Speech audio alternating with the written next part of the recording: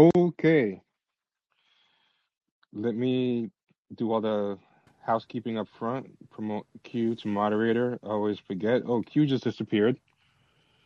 So be it. Yeah. Okay, there we go. Q's back in. You should be a moderator. And hey, if you're in the room right now, for once I actually remember to say this up front. Uh, if you're listening anonymously on the website, by all means, log into an account. It helps our metrics. It helps us get supported by Colin. Colin looks to see how we do. And for whatever reason, if you listen on the desktop at a browser and you're not logged in, it does not count toward our metrics. So definitely log in. I think there's about 6 people who are listening, but who are not logged in. I'll remind people periodically. Second thing I'll say is share in your social medias that we are up in here. It definitely helps. Tell your friends, tell your enemies, tell whoever, tell your moms. Just let them know that we are up here.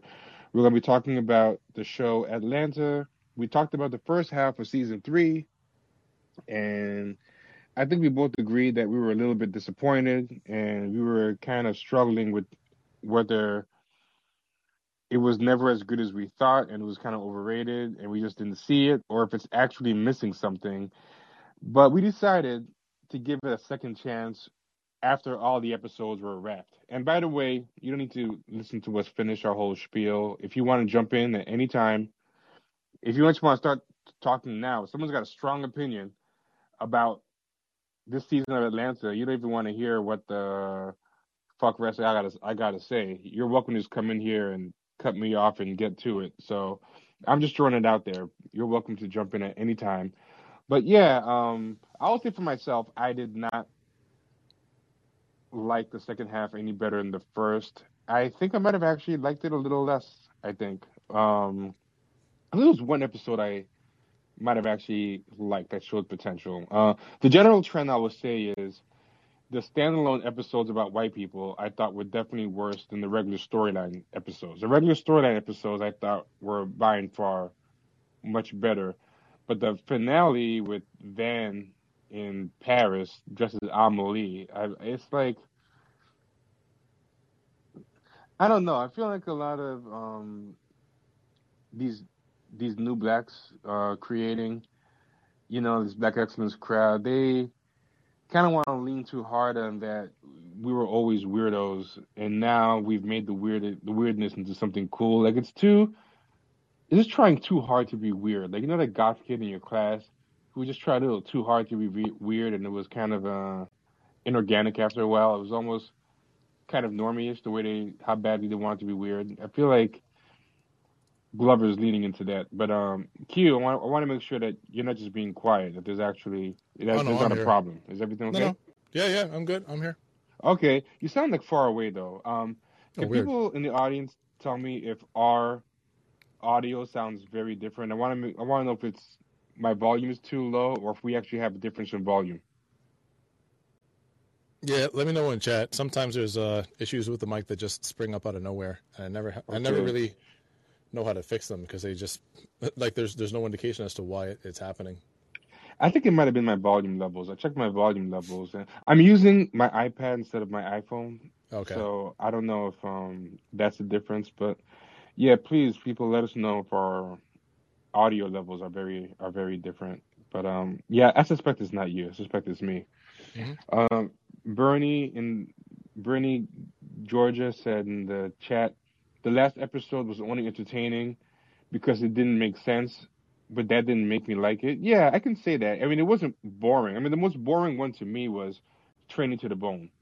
And I'm somebody who's family. I'm of Caribbean descent, but my family's Haitian, so I've not ever been good at telling the English-speaking Caribbean accents apart. I've never been great at it. But when I can tell that Chet Hanks' accent is clearly, like, to me, Jamaican and not Trini. Like, I mean, he wasn't even. I mean, am I wrong? You're of Jamaican descent. You can tell me if I'm wrong. Yeah. But to me, that didn't sound like the same accent as everybody else. He's attempting a Jamaican accent. He's not attempting a Trini accent. Yeah, I mean, it's fairly the Jamaican one too. Yeah. But it's No, clearly more Jamaican. the Jamaican accent is more gruff and stern, and the Trini accent has got a mellifluous flow to it, so it kind of goes up and down. So it's like I'm not gonna actually try to do the Trini and Jamaican accent like right off the cuff right now. You didn't tell me Yeah. that we didn't tell me that we're doing improv today, but no, it is most definitely a Jamaican accent. Yeah, as an outsider, I would say to me, the Trinidadian accent sounds way more musical to me. Like they're kind of a little more sing-songy to me, to Yeah, me. And like you said, the Jamaican one is a little more gruff and has a different type of inflection. And then yeah, it was like, why did you do that? Why did you even put him? And I'm so kind of sick of after that big interview, talking in the beginning of the season, the one where he interviewed himself, and he was bashing the internet and people who use social media to it's not real life and use social media to create couldn't be me. This was the most social media season I've ever seen. I mean, once you have Kevin Samuels on, like just shut up. He was so into social media and so referencing memes, which we discussed the first half, but it got even worse the second half, culminating with the Kevin Samuels R.I.P. You know, appearance. And a quick aside, I want to say, I don't even understand what fame is anymore because when you have George Wallace, who's been in the business for God knows how many years, playing support to Kevin Samuels, he's playing Kevin Samuels like sidekick. I'm like, wow, the internet has so like warped what the idea of a celebrity or fame is. Like, I really underestimated how famous that Kevin Samuels guy was, I guess. I I I had a hard time actually with the last episode. Um, some people liked Van's like tailing off into living her best life in Paris, like I don't know, like turning into Audrey Tattoo and like living as what was it? She saw the movie Amelie and then decided she wanted to go to Paris and then be like her or something like that, and ended up getting into a bunch of really weird shit with Alexander Skarsgård and some high society snobs. I don't know, man. I think the show lost its heart when they left Atlanta because I think what they're trying to do is racial horror on par with Get Out or some sort of Jordan Peele Yes, production, and yes, I I really agree. don't like that because it makes it seem as if like black people in these European countries simply don't exist and that they're a some sort of strange phenomenon. So the encounter of black people with European people, especially like black people from America with European people, is itself lends itself to some sort of like gothic or surreal horror. Meanwhile, like there are all kinds of black people, especially in France. Like there's nothing new about black people in France. There's nothing new about black American in France. Like France has a fairly, or Paris at least has a significant population. Many of them from West Central and North Africa. So They had a huge amount of U.S. expats since like the yeah, 20s and 30s. Josephine Baker, all this stuff. I mean, yeah, like there it's is. not as many as the Africans that people straight from Africa they have. But I mean, yeah, you're right. It's not like brand new to them. Yeah, so it kind of felt to me like they were doing the same sort of like Cookie cutter. we're not our ancestors bullshit where they act as if they're the first people ever to do something. Like when they were talking about Insecure and how Issa Rae is a trailblazer, it felt a lot of the same. Where it's like, okay, maybe it's the first time that you all have spent significant time in Europe, but like this is not new by any stretch. And black people in encounters with high society whites doesn't lead to an Alexander Skarsgård sort of like pulling together blackmail material situation. It's more like a what was that dude's name? That was president of the World Bank and ended up sexually assaulting a black hotel maid in New York. You know what I'm talking about? I know exactly who you're talking about, but I'm drawing a blank. I'm sure someone in the chat Dominic Strauss Kahn. Dominic Strauss yeah, Kahn. Yeah. Like that's what the dynamic is like, where you have these like these rich French people that think that everybody else is the help, or you just have like straight up like lower class criminals but the racial dynamics and tension in France are way different than they are in the U.S. So this transplanting of American horror, gothic, and surrealism into a city like Paris, it rang really false for me. Another problem I have too is that I mean, all white countries have anti-blackness to different degrees, but I think for the most part they flatten all of Europe into just one type of giant European. And Mm-hmm. like there was little idiosyncratic things. They talk about Schwarzer Pete, like Black Pete, in Amsterdam, Yeah. and they talked about like, and they showed like the projects in Paris and what their hood is like, and how even like American people get scared. I remember my mom went to Paris, and she said like the hood there scared the hell out of her. Like she's like, it's not like any hood she's ever seen in America and stuff, and she's like been in the third world from Haiti, and she was like, this thing scared the hell out of me. So like little idiosyncrasies like that, but I didn't feel like there was enough actual real difference in the cultural. Like for all the talk about white people flattening black people, I feel like this thing really flattened Europe in a way that It they was a lost out on it was a bunch of Right? Europeans. It was a bunch of Europeans either confounded or like fanboying out at this group, and Yeah, it was them being wildly confused about European cultural norms. And it wasn't I shouldn't even say that. It wasn't even cultural norms. It was just weird European people. It was just weird white people speaking in European accents. it reminds me of like, and I feel like to a degree, Get Out owes a debt to this. Like people don't really name this as an influence in black horror, and then we're gonna get to Rich. I'm sorry, Rich. Be patient. I'll wrap this up fast. Boondocks. I recently rewatched Boondocks during the pandemic, and one thing that kind of struck me is like this weird uncanny valley between the white people and the black people, where the white people have this weird kind of placid Stepford Wives type of smile, and they're very caricatured weird.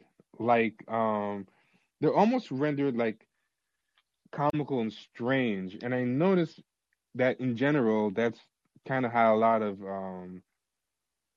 black bougie types, new blacks, depict white people. There's this weird Stepford quality to white people that You know makes what it it kind of yeah. feels like is like it's not even that is that to me it comes across as more a reflection of the creators who portrayed them that way. Which because like Hmm. I've been to Europe, and I know a lot of people, first and second generation Canadians that are from countries like like France, Holland, Germany, etc. And they don't act like that. I think what it is for these entertainment types is that they American white people are already difficult enough as it is for them to fit in with, but Europeans to them are a bit of a conundrum. So rather than understand them and how their racial dynamics play out, what they do instead is just portray them all as a bunch of weirdos. Yeah, but even the American ones are portrayed as a bunch of weirdos. So the European ones just become weirdo squared, and it's Yeah, yeah. And by the way, Rich, feel free to unmute, and thank you for being patient. Okay, can y'all hear me okay? Yeah, you sound great. you're good. Okay, yeah, I was just gonna just say, this season of Atlanta, I only made it to the first 6 episodes because I wasn't feeling it by like episode 2. And I'm not one of those people that feel like once you start something, you have to finish it. That's one thing I'd say I'm blessed to have been gifted with is I can cut things off pretty easily. But the big thing I noticed from this season of Atlanta compared to season 1, especially in season 2, is the reliance on bottle episodes, but not making any of the characters in the bottle episodes interesting, and really just trying to rely on like Donald or his brother, what's his brother's name, Steven, like their analysis of race and only viewing race really from a black white just like comparison, as whereas like the first season of Atlanta, where the city of Atlanta is so much of a character, and where I enjoyed it so much personally was because I was going to school in Atlanta for my freshman year, so I'm in a new city, and I'm seeing how other people experience it. I'm seeing how Donald might have experienced it or whatever. And if you're gonna take an analysis of the city of Atlanta, you're gonna do an analysis of race because Atlanta is a city that's been shaped by race. And but when you try to take this abroad towards Europe and kind of it's I don't know if they changed this in the last four episodes, but it seems like Paperboy was kind of a lot of his role was kind of cut through the season.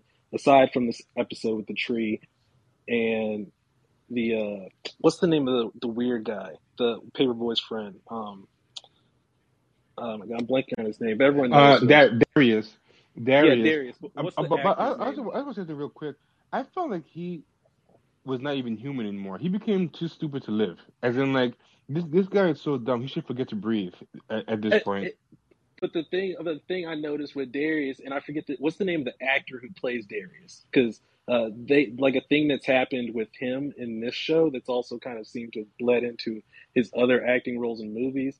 Is he's not really playing the character of Darius now? Darius is really just kind of just become the actor Lakeith personified Stanfield, in yeah, Stanfield, yeah. yeah. Atlanta season 3 didn't have Darius; it had Lakeith Stanfield. Where at least in the first season, it felt like Darius was just a normal, just nigga you see around Atlanta, just weird and everything like that. But he still feels authentic. Whereas in the third season, he feels like a Juilliard kid. He feels like some weird art like kid who grew up around white people all the time and was doing all these weird, just hanging around art schools and things like that. And it feels like some of these changes just didn't hold up when so much of the season relied upon uh, Donald Glover's intellect, so to say, and it's not that interesting in the first place. That's all. Something I want to say too is like I don't really like where a lot of the young black race discourse has gone with intersectionality and the constant talking about spaces and bodies and somehow trying to turn every conversation to you know black women and queers will save everybody, black men the weakest link, allies, allies, allies. Like I don't really like that stuff, but Donald Glover and Stephen Glover remind me of all the ways the black discourse was bad 10 years before the new intersectional black discourse. And I'm starting to remember, like, well, like, what was preceding it was pretty bad too. Like, it just feels like that adult swim watching black guy who liked Chappelle, liked Boondocks, let his white homeboys who skated and he smoked weed with drop N bombs around them. Um, had some kind of chip on the shoulder about being a blurred and black women and like there's something about I mean, I think that era was still better than the current era and that at least you occasionally got something talented, even if the commentary was a little too post-racial and a little too comfortable with letting white people in the spaces, but it was bad in its own way. And in a way that I think the new black badness is an overcorrection to, and they just feel like they haven't moved on. They're kind of patting themselves on the back for being stuck in the 2010s, but with modern internet language. Yeah, Simply that they're like more advanced than they are, if that makes sense. no, I get what you're saying, and like this is the last thing I'm saying because I'm not trying to hog the space or nothing, but it's just like it feels like I mean, Donald for the Glover's record, analysis. there's nobody behind you. So take as much time as you want. Nobody's pushing you off. So take your time. Oh yeah, no, I appreciate it. I'm just watching the game too, and I don't want like my sound to get messed up or No anything. problem. But like, but like when you mentioned the interview Donald Glover had with himself, and just kind of how weird that was, and then like the part where he brings up to himself, "Why don't you like black women?" But he doesn't actually answer that question. He just kind of goes, "Why? That's so ridiculous. Why would we bring this up?" This whole season, the whole lead up to this season, kind of feels like Donald Glover, who's kind of gone from the one spectrum of the black guy who loves to tell you how much he's different from black people and yada yada yada, and how much he likes Asian women and white women or whatever, whatever, whatever. And then it kind of he seems like he matured a little bit when he made like the Because the Internet album, and it seemed like he was giving something that was at least like artistically like interesting to something he himself would have done. And then it's kind of gone through Atlanta, and then to this last space where after all these critics, these predominantly white critics that, and I'm always skeptical of projects. I don't know if there's anyone else who's like this, but whenever I hear a movie or a show and people laud it for the way it depicts race or the conversations that are going to be had because of this show, white folks love talking about conversations. It's just I always kind of raise my eyebrows about it, and it feels like Donald's fallen in love with the idea of the I conversations heard, he can uh, create. yeah, I heard someone call modern discourse the conversation industrial complex. The have a conversation industrial complex. I thought that was the best description I've heard. Like we have to have a conversation about. It's like okay, I'm so sick of it. By the way, I'm putting links into the chat about articles that and interviews that people related to the show have had about the show, and a lot of the writers and makers of the show are really smelling their own farts and enjoying them when it comes to what they think the show is doing, and like Donald Glover's one got the most um, attention, but a lot of the things the other writers have been doing, uh, including the Training to the Bone writer. If you want an example of someone who is trying too hard to be weird, um, he posted a tweet. I should put it up there. It was a bit too okay, but one thing Stephen Glover had an interview and he said that they're trying to show, and I think this goes back to what Q was saying about the black horror thing. They're trying to show that whiteness is a curse, and that's something that I notice happens a lot with New Blacks, where they try to. Ibram Kennedy does this, for example. This kind of idea that white supremacy is a curse that hurts everybody, and it uh, ultimately hurts white people as much as it hurts black people. And no, I can agree to a point that uh, a lot of times being racist leads white people to kind of cut off their nose to spite their face, and a lot of times white people actually do something counterproductive to themselves just to make sure that blacks don't benefit. But I think it goes too far when you try to act like they're equally as cursed by black people by their racism or and when I saw the interview where he said that, it took me back to the first scene in the first episode where the white guy and the black guy are sitting in the boat, and the white guy is telling the black guy about how white people being racist made them unable to see the humanity in others and ultimately not see the humanity in themselves. And it seemed like okay, somebody got high in a college dorm. This is like I'm high in a college dorm, and I'm just saying whatever comes to mind. And I think it sounds deep, and I think they should have left that one in the drafts. I don't know, but the other And that interview, and then I'll stop talking. Is one OK Player with the um, interview. I think with the, or it's a recap of the Training to the Bone episode, and it has a tweet from the writer, and I think the tweet from the writer is trying way hard to be weird. But they're both in the chat if you want to see them. And I'm done.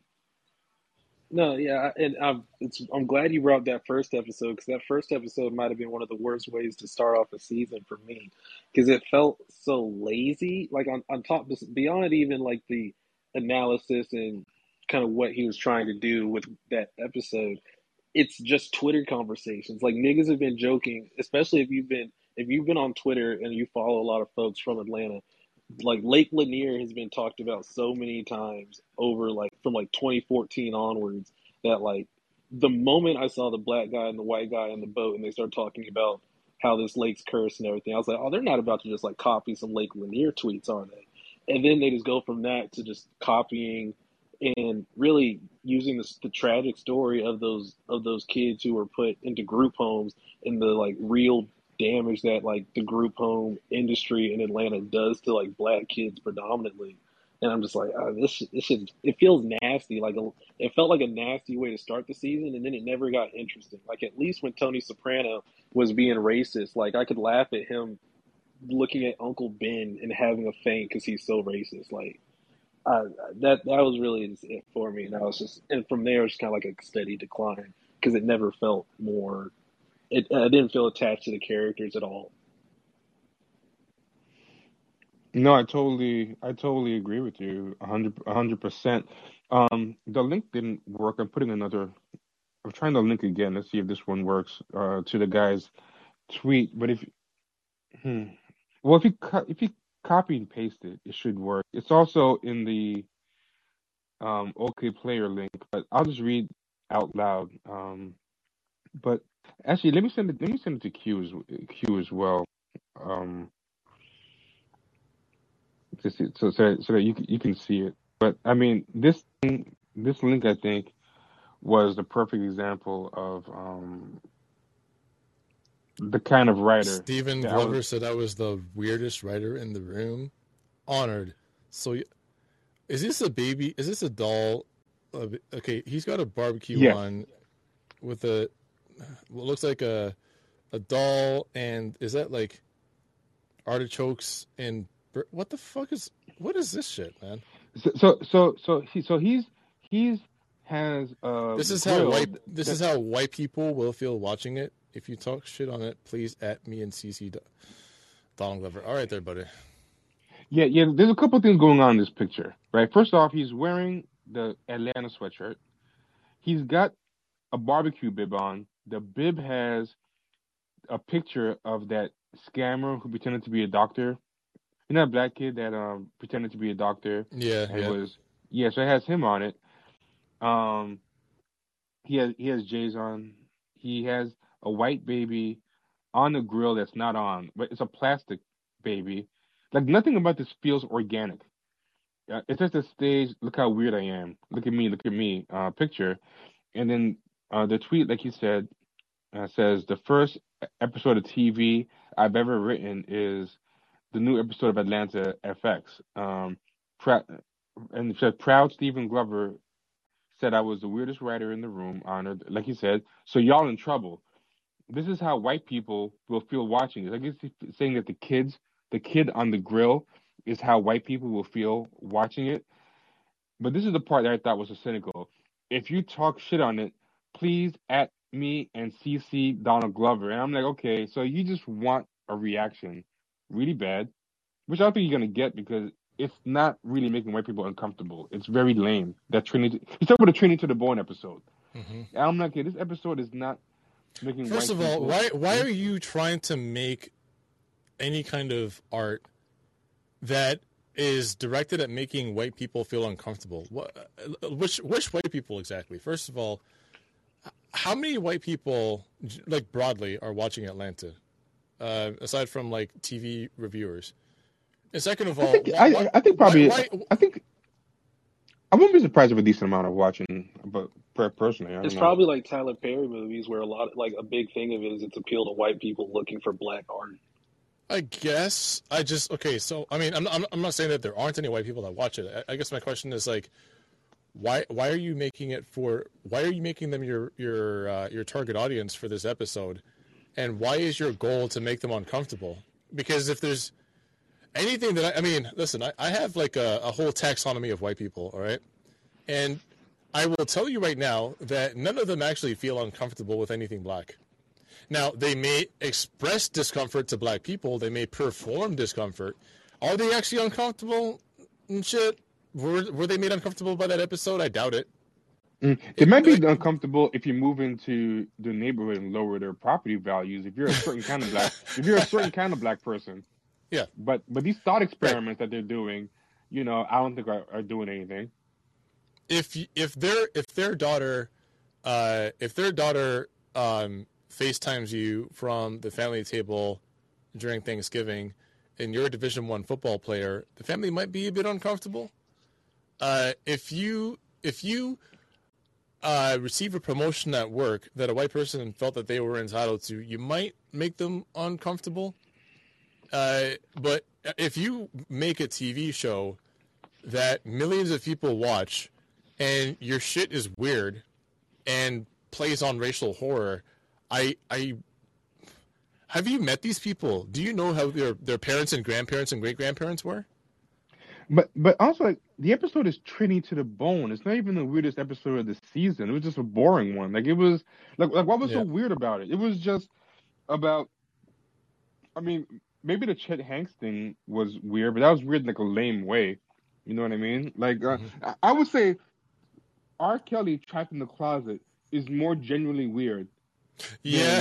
than anything these people do. Like Yeah. that's the thing where I'm like, okay, this guy is being earnest here. Like he is just a really weird guy. Like this just seems like people trying to affect Quirk. This is like Black Wes Anderson. This is Twee in a way. You know, it's and I'm like, even if I agree with what you said about why is your main concern making white people uncomfortable instead of trying to like speak to white people but also Or just write a good Aldi episode. succeeded. Just Aldi just he succeeded in making white people uncomfortable. You just said, hey, white people are uptight, NPR listening, dweebs. Like they see that all the time from the first black people talk like this, but white people talk like this jokes that Richard Pryor said. Like it's yeah. nothing new in there that was not said in the Richard Pryor joke. The Richard Pryor white voice. I'm sorry, you were saying something.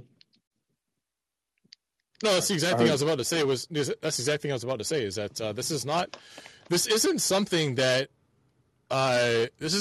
white people are unused to hearing. This is stuff that they've been hearing since the late 1970s from Yeah, Richard Pryor. very lightweight. Yeah, this is very, very lightweight. But the last line of the tweet, if you talk shit on it, please at me and see Donald Glover. He's basically saying, and this is the most non-weird, the most corporate. Anybody who's worked in a corporate job knows what he's doing here. He wants his manager to see that he did something good at work. So he's like, hey, can you write my boss and let me know, let him know that I'm doing this discourse thing. You know what I mean? Like that is the most non-weird guy thing to do. You just shown that you are just very typical working fireman, which is fine, but just like the whole thing. Please tag me to show me how um triggering I am, and please CC my boss so he can I can get more work next year. And I guess it's a very banal type of um self-promoting maneuver that to me shows that you're way more normal and sane and pragmatic than your contrived weirdo image in the tweet you're trying to do. Yeah, I don't know, man. And I would really like to return to a time when black writers and creatives generally just made good shit and they didn't try to focus the appeal on how it might make white people feel. I really would like to return to a time when no black creative ever felt that their work had to be described using the word unpacking. yeah, and Right? also if you're gonna make white people feel uncomfortable, then really make them uncomfortable. Like for example, like Spook Who Sat by the Door uncomfortable. Like where Yeah. the movie ended up getting banned. That's the one who made something uncomfortable. Like they didn't even air his Right. shit. Right. If your writing is going to be banned from like libraries and prisons, like Blood in My Eye, hey, I'm all for it. But that's not what the intention is. The intention is just to tell the truth.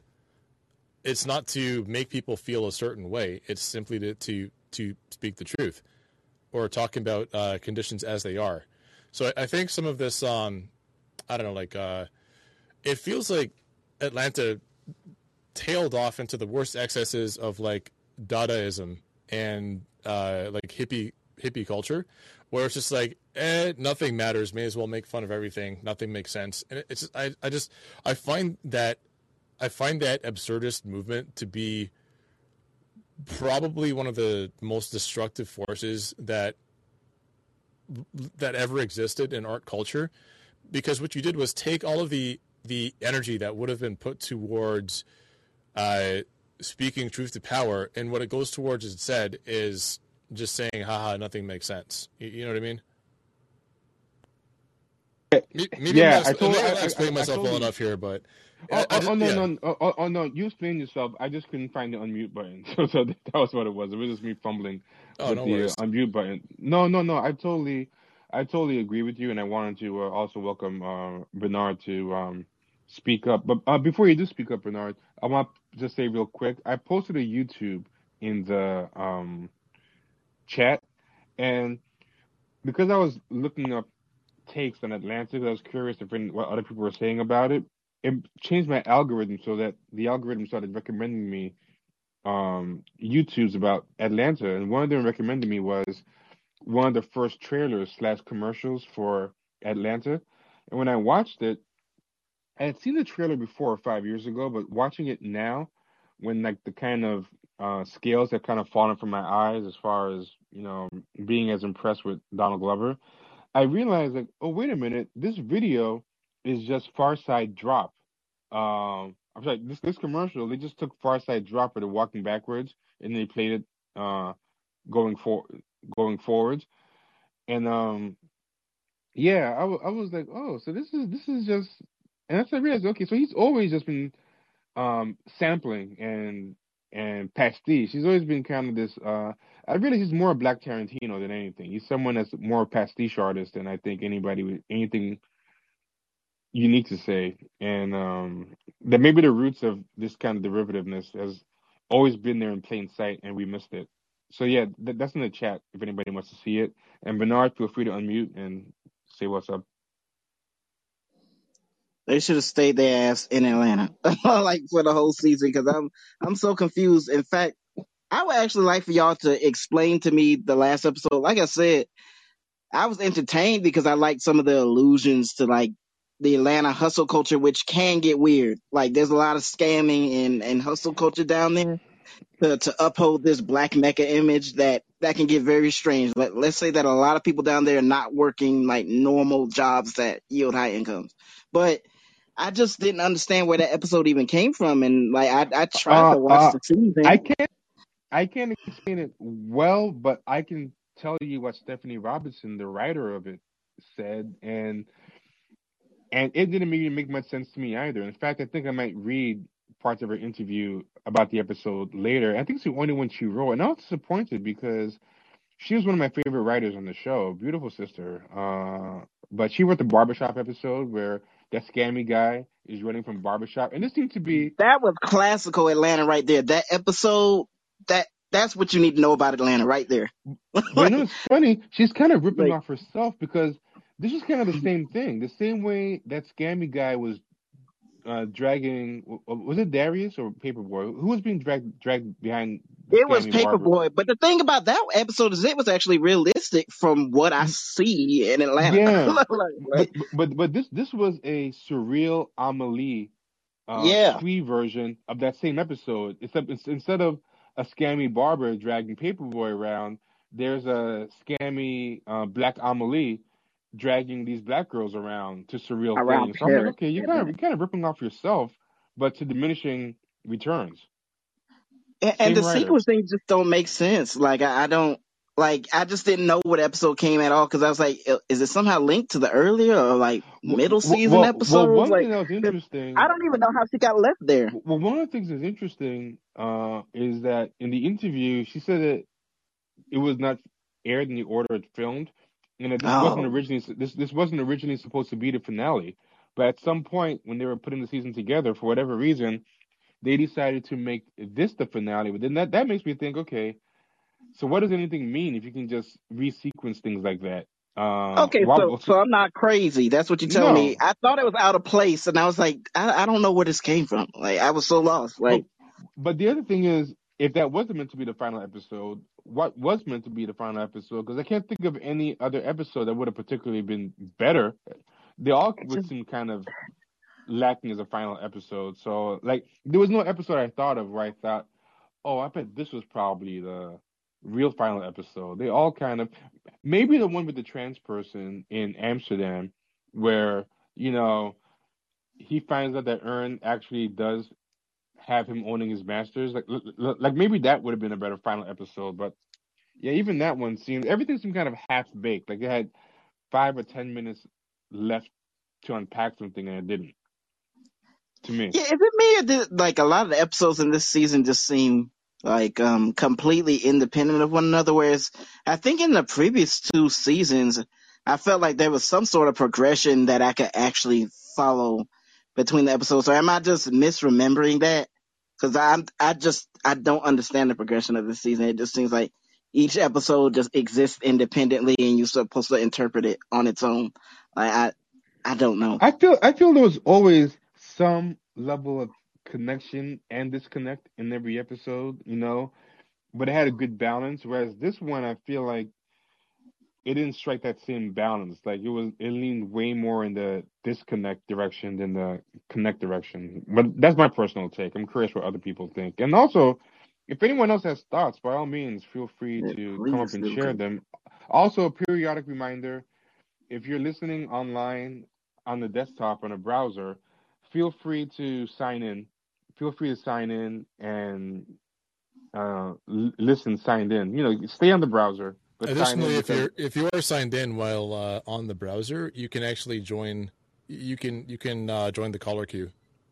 that too. Yeah, you can actually talk to us if you join on the browser. Yeah, but yeah, it helps our metrics with the called in people. For whatever reason, it doesn't count to our metrics if you listen on the browser, but you don't actually sign into an account. So yeah, it's free to sign up for an account. So yeah, take 10 seconds and do that. It would be greatly appreciated. Oh, some people are into the queue, but I want to make Yeah, sure I'm gonna let them come up because I'm kind of curious to see what you're gonna read about that last episode because that's the one that just really threw. Well, a lot of them threw me for a loop, but I was like, where the hell did this come from? I don't Yeah, even know and what this is. I'm gonna look for the interview with Stephanie Robertson while these people talk as well. So let me Yeah, just let me let Doctor move. come up there. All right, Okay, cool. Talk thank to you you. soon. Oh, and as usual, You just muted yourself, uh, T. yeah, as usual, anybody who comes down from the queue is always welcome to come back up and speak again. You're always welcome to come back. And yeah, by all means, Doctor, please unmute. Hey, thanks for having me. You guys are, I'm really liking the discussion. I watched all of the new season of Atlanta, except for I haven't caught the very last episode yet. But I think you guys are hitting the nail on the head with a lot of points. I just had a couple of things though. So I think T brought this up. I think it's come up multiple times, but just the amount that these writers and Black people in media that are playing to the white gaze is just really, it just bothers me to like deeply, and I can sense some of that in the new season of Atlanta, and and especially I hadn't seen the guy who had written the Trini to the Bone episode. I thought some of that. I mean, it was sort of a cute idea, but I never would have thought like, oh, this is this strange, weird, artistic idea, and like that corny tweet you put. Like, I don't know what we do about that, and just in general, that sort of thing of playing to the white gaze. But I would actually say yeah, it's probably sure. less playing to the white gaze than it is all these new hack comedians do when they. It's like T and I were talking about last week when we were talking about like Ricky Gervais and some of these other comedians, where they'll deliberately say something inflammatory and they'll be like, "Are you triggered? Are you triggered SJWs? Are you triggered snowflakes?" And it's just like you're Yeah, going for low hanging fruit. Yeah. yeah. I think that's like an internet thing too, like a corny internet thing, like when they say, "Oh, drinking liberal tears mug," that sort of shit. And so, and like every side does it at every other to whatever they decree as their enemies, right? So it's just like everyone doing like the same dumb corny ass joke, and it's not even a joke. Yeah, the whole idea of like trying to provoke somebody into a reaction through your art is, I don't know, man. It's like the kid in school pulling the pigtails of the girl that sits in front of him in class because he likes them. So it's like on the one hand, Yeah, when these people say stuff like that, it's like they're posturing as if they want to piss off white people, but what it really is that they're trying to get white people intrigued enough to hire them to write for their show. Oh yeah, I totally agree. And something I want to add too, and actually I'm going to invite someone up to speak because I was hoping not to put you on the spot, Kamaria, but I was hoping you would show up because I like her thoughts on the show. And I was actually going to rip off one of her thoughts because she wasn't coming up, but I'll start it anyway. This idea, and Kamaria pointed this out to me, and I agreed with it. This idea that um, this season, I think, really kind of betrays that Donald Glover kind of sees the black people in a more otherized way than I first realized. Like, I kind of gave the first season credit for feeling for the black gays, but this episode, and Kamari said this, and I agree. I feel like black people are weirder to him than white people are, and I feel like he almost tries to overcompensate for that by trying to make the white people extra weird in the fiction. But I think he really kind of gets them more because the white people are kind of caricatures that are eating hands and doing just really crazy stuff that normal white people really, I don't think really do. They're just so over the top. But the black people are bad in a way that I just think is regular run of the mill racist. Like, loud, rude, in the Train to the Bone episode, fighting in the funeral.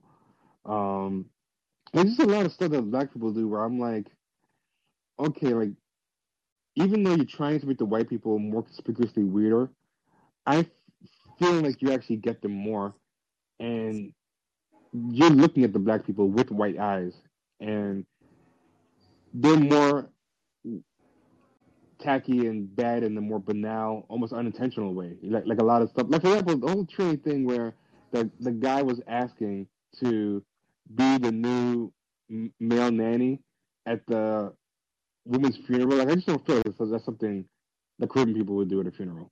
Like, I don't buy it. I don't believe that a Caribbean American kid is gonna badmouth her mother at the funeral. I just didn't feel. Absolutely not. No way. Yeah. Something like Trinidadian? that. No. Yeah. Oh, and you didn't hug me enough. Like, she was making money for you to have whatever job allows you to have that nice diction and nice clothes. And people grow up knowing that. You don't grow up crying about. Real quick, it sounds like you're peaking a little bit on your microphone. Oh, okay. I mean, I'm on some earbuds. Is it any better now, or is it the same? Much better. Okay. Yeah, I mean, like, that's not the kind of. I mean, like, Caribbean people who grew up in Caribbean families know, like, your parent might be in a whole different country sending money back. That's just the game. You just, you appreciate it. Like, the whole thing. You didn't hug me. You were taking care of these white people's kids, and I'm gonna air it out at the funeral. Like, no way. You would not do that. I just don't think he understands black people. To me, I don't know. Yeah, and I have a family member that released a well-known book actually in the UK, and it talked about like all of the abuse that she went through as a child, that she was called names, that her color was used as a point of her color was used as a point of abuse. And it sold really well, and she actually went on like a fairly large press tour. Now, UK media really lapped it up, but family back home did not enjoy that shit. They were actually very upset by it, and much of the family didn't like it either. As a matter of fact, I don't even know that she was at her mother's funeral. I don't know whether she was or not. So this idea that like somebody would go to a family funeral and start bad mouthing, you just don't do that. It seems like the way that you said that Donald Glover has an eye for black people that is actually kind of racist towards black people. I do see this a lot in. I don't so much see it from like people who come from continental Africa, so like people who come from Nigeria or Ghana, etc. You don't see it with Issa Rae doing it with people from Senegal, but you do see it with people whose parents came from the Caribbean, and that's that they will sort of shit on their Caribbean identity if it means that they can sell a script or sell books or sell tickets to a theater production. So what is, I think, what comes out of, I think, fairly organic circumstances where Caribbean people are oftentimes like very poor, rural, conservative, and at the effect of like U.S. imperialism, the way that people make do with that, I think a lot of their kids, especially people who came to the U.S. and Canada and the U.K.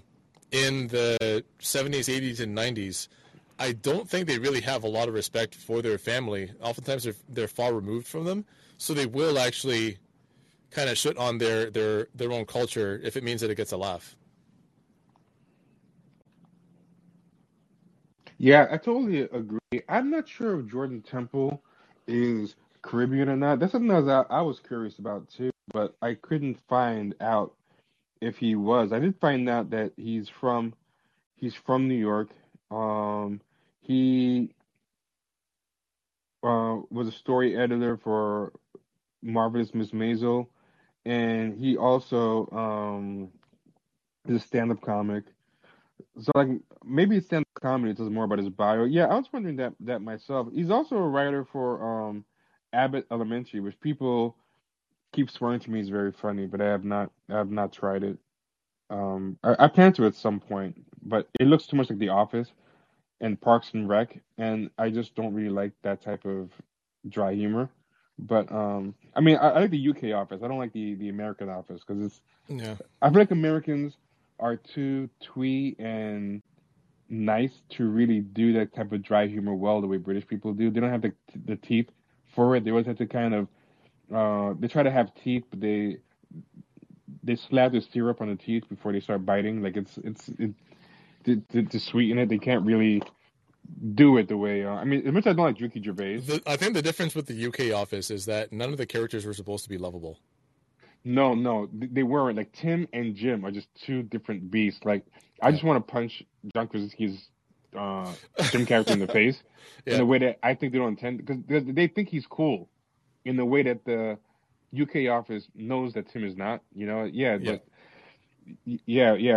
so he writes for Abbott Elementary, which feels like that type of US uh version of that humor, which I don't really like. So I don't know, but by all means, see, Doctor, if you're done, I was gonna move on to Owen. Yep, I'm good. Thank you. Okay, thanks, and you're always welcome to come up again as usual.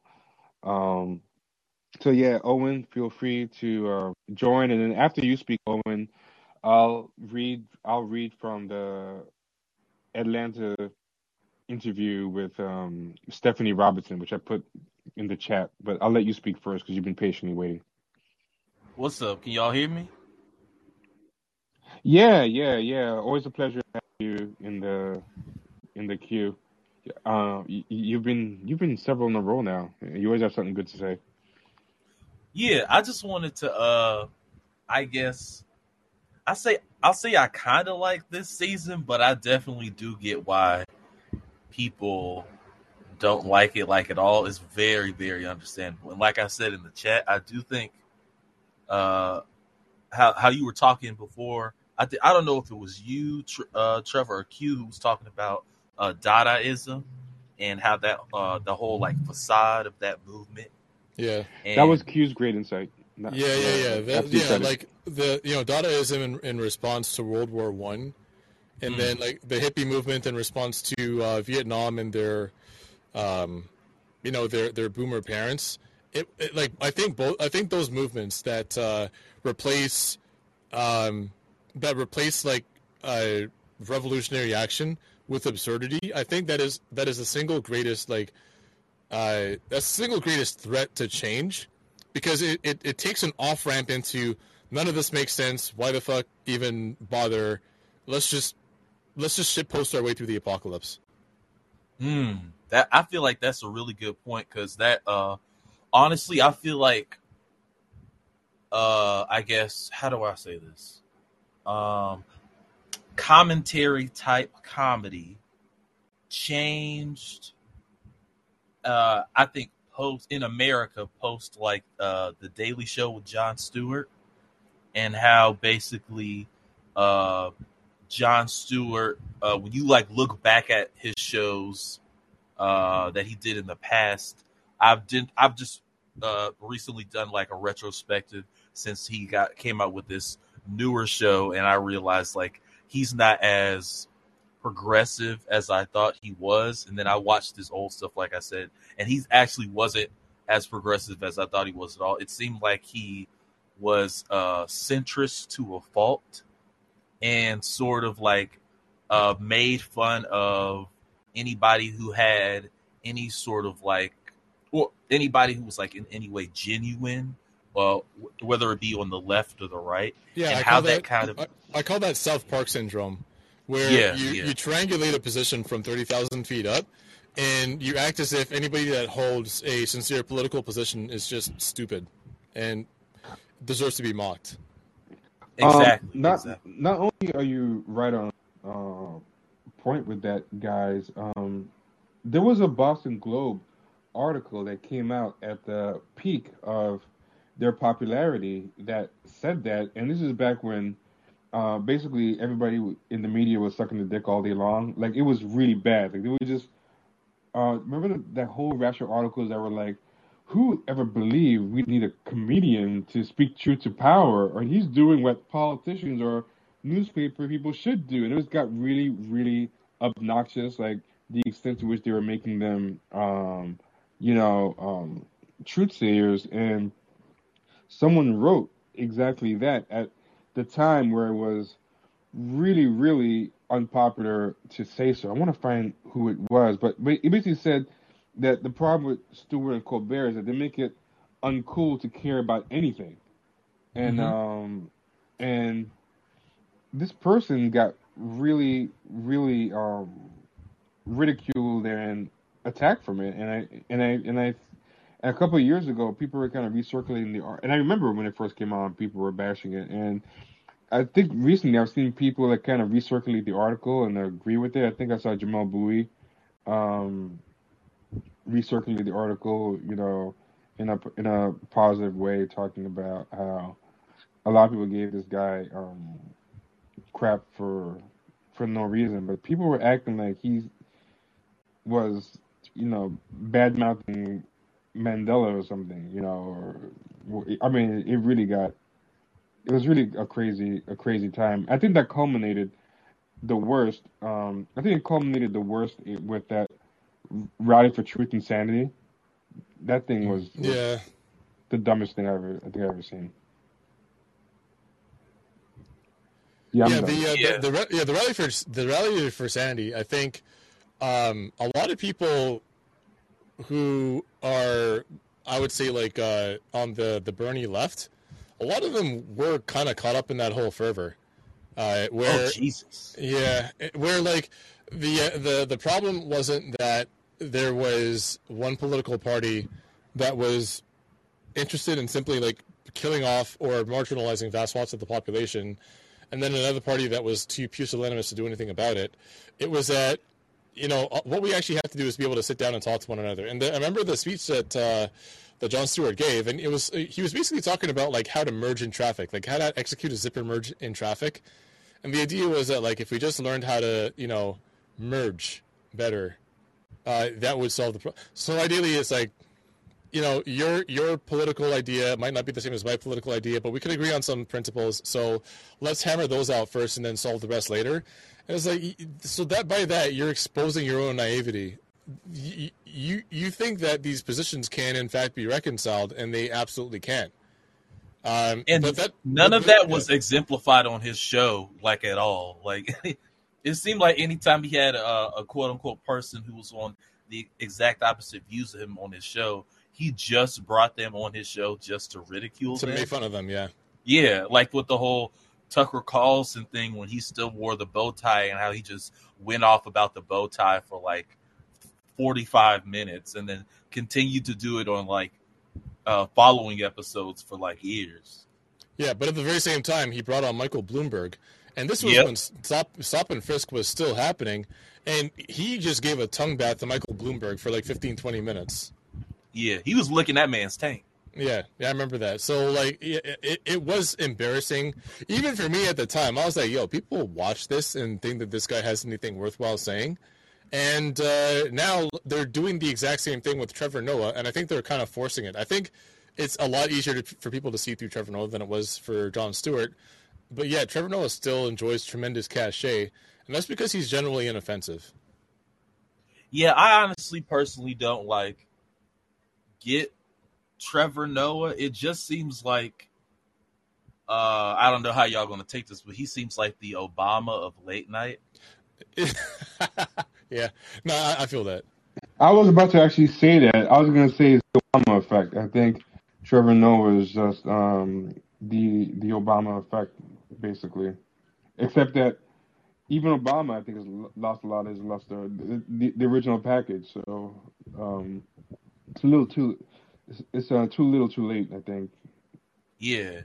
Oh, like before I get up, I just wanted to talk about how like the this season of Atlanta was like formatted with its continuing storyline contrasted with its anthology episodes that tried to stay on theme of the season. Uh, I thought it was done okay, but it seems like the format of the season was the regular cast of Atlanta. The theme for their storyline was like uh, American blacks immersed in I guess a exaggerated white world, and it seemed like the majority of the anthology episodes were the exact opposite because I lived in Georgia for a while, like near Savannah. I have friends, I mean, in Atlanta as well, and like it seems like the majority of the episodes focused on white characters. Like I know Atlanta, the city, and it seems like all of the white characters, or most of majority of them, lived in the whiter parts of Atlanta. And how I said in the chat, it seemed like this season was made for white people specifically because I feel like Donald Glover and writers like him who are in this sort of generation seem like they really want to be accepted by white people, and it feels like it's coming to a point to where a majority of their work is becoming white focused. And when I say white focused, I mean like an obsession with trying to explain the feeling of blackness to people, which is kind of unnecessary when it comes to like making art, in my opinion.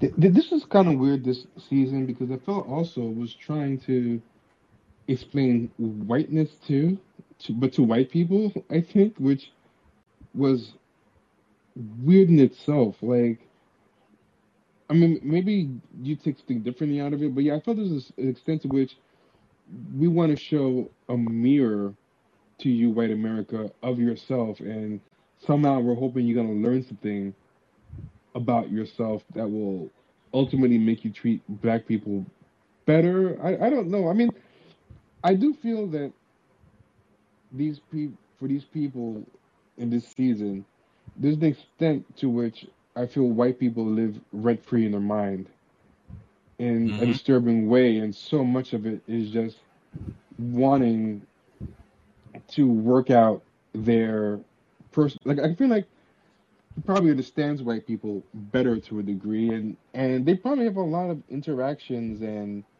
um disgruntlement with they probably have more interactions and personal disgruntlement, especially career and romantic and personal grudges with white people, and they're kind of working that out with white people in these bottle episodes. Yeah. And I don't really feel like they're like the problems that most black people have with white people. They're not. I Specific mean, black people. yeah, very specific black Yeah. people. The people in the writers' room. Yeah, it Yeah. seems like it's just a bunch of like, okay, so y'all know one of the Obama's kids was a writer this season, right, on the show? Oh, I thought it was the coming season of something. She already wrote it because I think he just announced that she's gonna write on something. Was it definitely this season of this show? I thought I could have sworn like I saw that one of the Obama daughters was like a writer or Uh, on this season. let And me double check. You might be right. You might be right. yeah, Let me yeah. double check. I just bring that up to say like it seems like this show, specifically this season, was written in this perspective of like middle class black kids who have a majority of experience with middle class white kids than they do with like poor black people or like any other black people in general. And it seems like from taking that perspective, it seems like that's where that obsession with, I guess, wanting to be understood comes from. And it seems like instead of them focusing on just telling stories about black people in, like, I guess, quote unquote, regular situations, it seems like they feel forced to explain themselves. And in response to that, they made these bottle episodes to sort of flip it and, I guess, in their opinion, make it more interesting. Um, am I on mute? Oh yeah, I'm not on mute.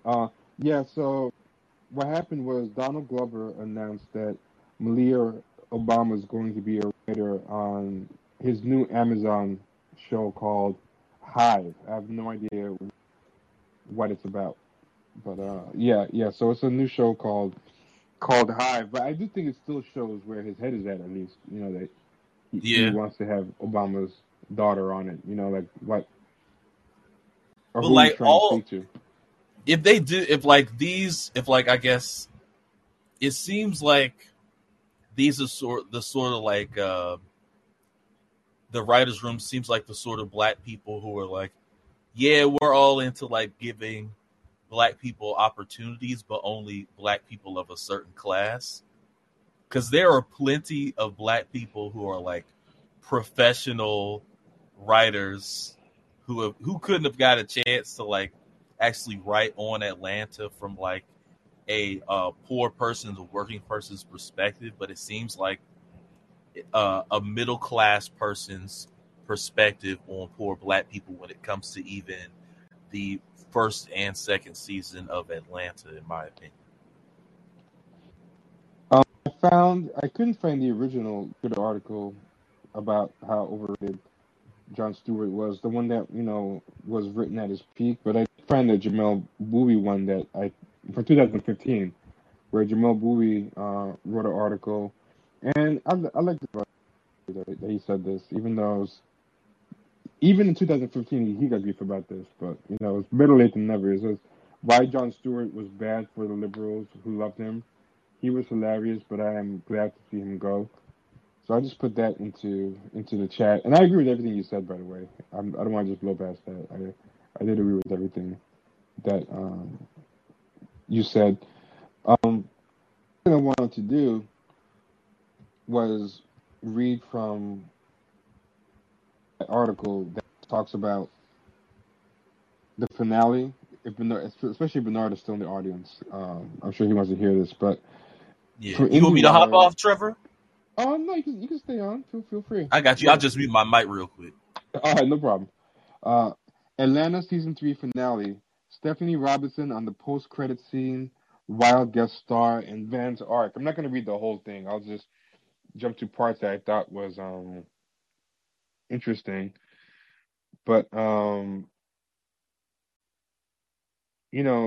talk about Alexander Skarsgård, and like I guess wanted to get peed on and different things, and I just felt like that was something in general that was a running theme this season. There seemed to be something where he was using the show to let people come on and get the piss taken out of them. I feel like Z-Way's show serves the same purpose. Like, you pretend you're going on to be taken down, but by showing that you're a good sport, it actually kind of does damage control to let yourself get, it's kind of like those celebrity roasts. So having Liam Neeson come on and let himself be portrayed as like, a racist or called a racist, but also kind of imply that the people who canceled him were as bad as, whatever that weird cancel bar metaphor that was happening there.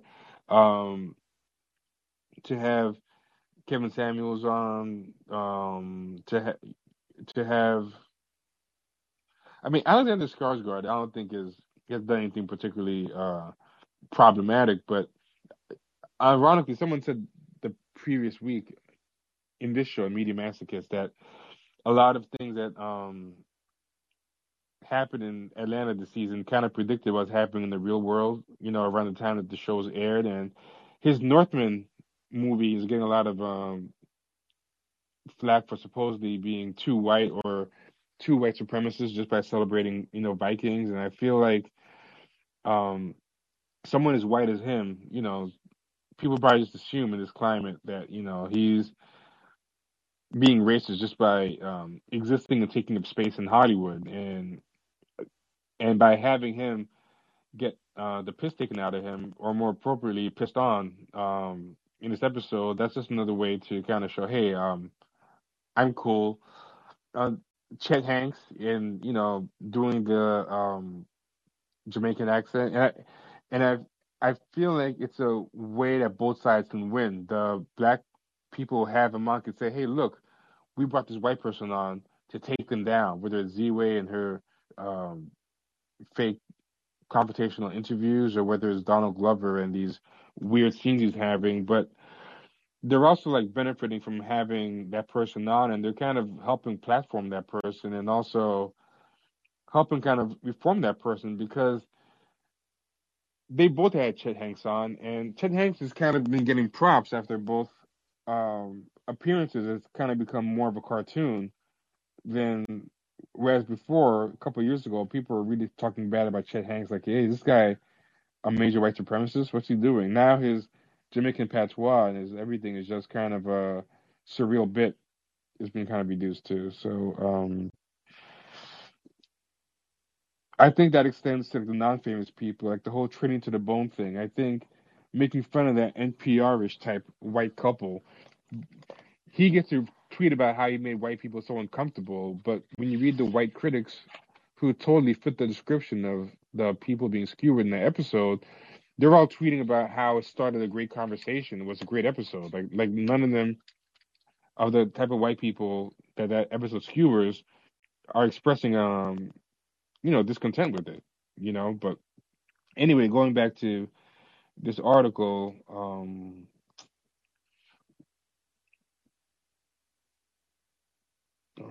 let's see. Oh, actually, I can't really find anything too interesting in this article. I'm sorry, Bernard. I wanted to like, I don't know if you can find anything very interesting in this article to talk about. I mean, it's kind of disturbing that I can't, but yeah, I can't really find Oh, anything. if Go nobody, ahead. I guess. Oh, I was just gonna say like the hand eating thing in the Yeah. last episode. If nobody knows, that's a reference to Army Hammer. And I don't know if y'all know how Army Hammer was like accused of being a cannibal, like I think a year and a half ago, and people went Oh, crazy. oh yeah, with the oh, okay, that's what it's about. I think that commentary is a little bit of a too Easter eggy. I don't think.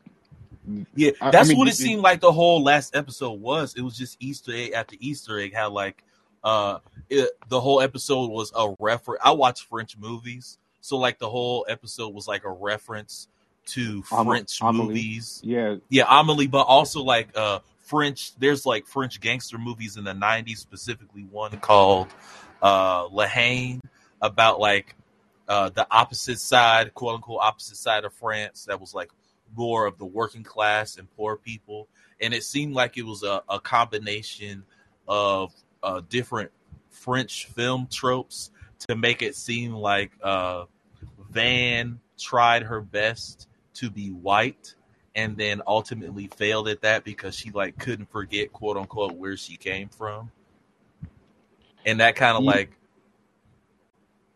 Oh you yes, go yeah, ahead. sure. No, I just found like one question and answer that I thought might be interesting for you or Q maybe to build on. I mean, other than that, this episode with Stephanie Robinson is just kind of dry. But there's one part where the interviewer asked her one thing that struck me about season three, especially in the standalone episodes like The Big Payback and Training to the Bone, was the focus on recognizing whiteness as an identity unto itself.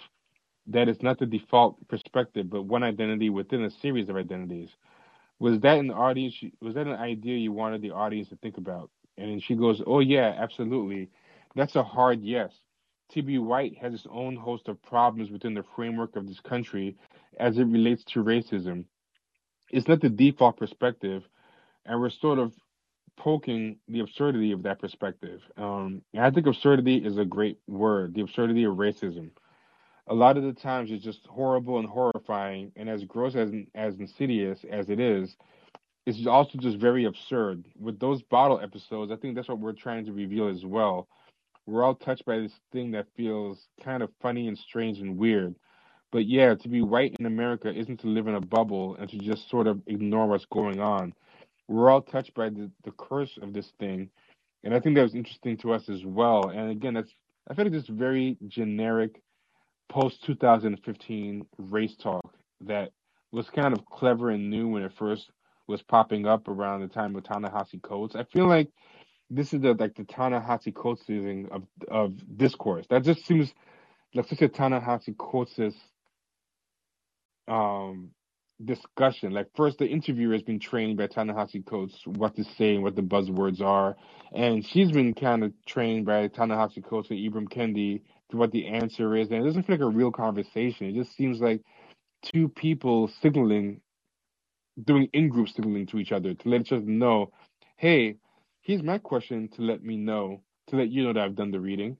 Uh, would you like to respond in a way that lets the audience know you've done the reading? Thank you. In fact, I would. And here's some stuff about white people and whiteness being a curse and, whatever. Because I've heard Ta-Nehisi Coates has talked about that in his first white presidents thing about, whiteness kind of hurting white people as much as black people and it being a curse and a talisman and all types of weird stuff. Like it seems very at this point very coached and routine and the same stuff, and people just won't stop patting themselves on the back for this stuff about the whole um, whiteness as a default normative gaze. Then we have to break out of that. Like, okay, we have to move on from this. Like, how many NPR-ish conversations can we have? And it's kind of funny that they're making fun of um, that white couple and how stale and NPR-ish their lives are and how they talk in NPR cliches about things they saw and read. But these people are the same way with blackness and race. They are the same as that white couple, but think they're somehow more authentic. I'm done.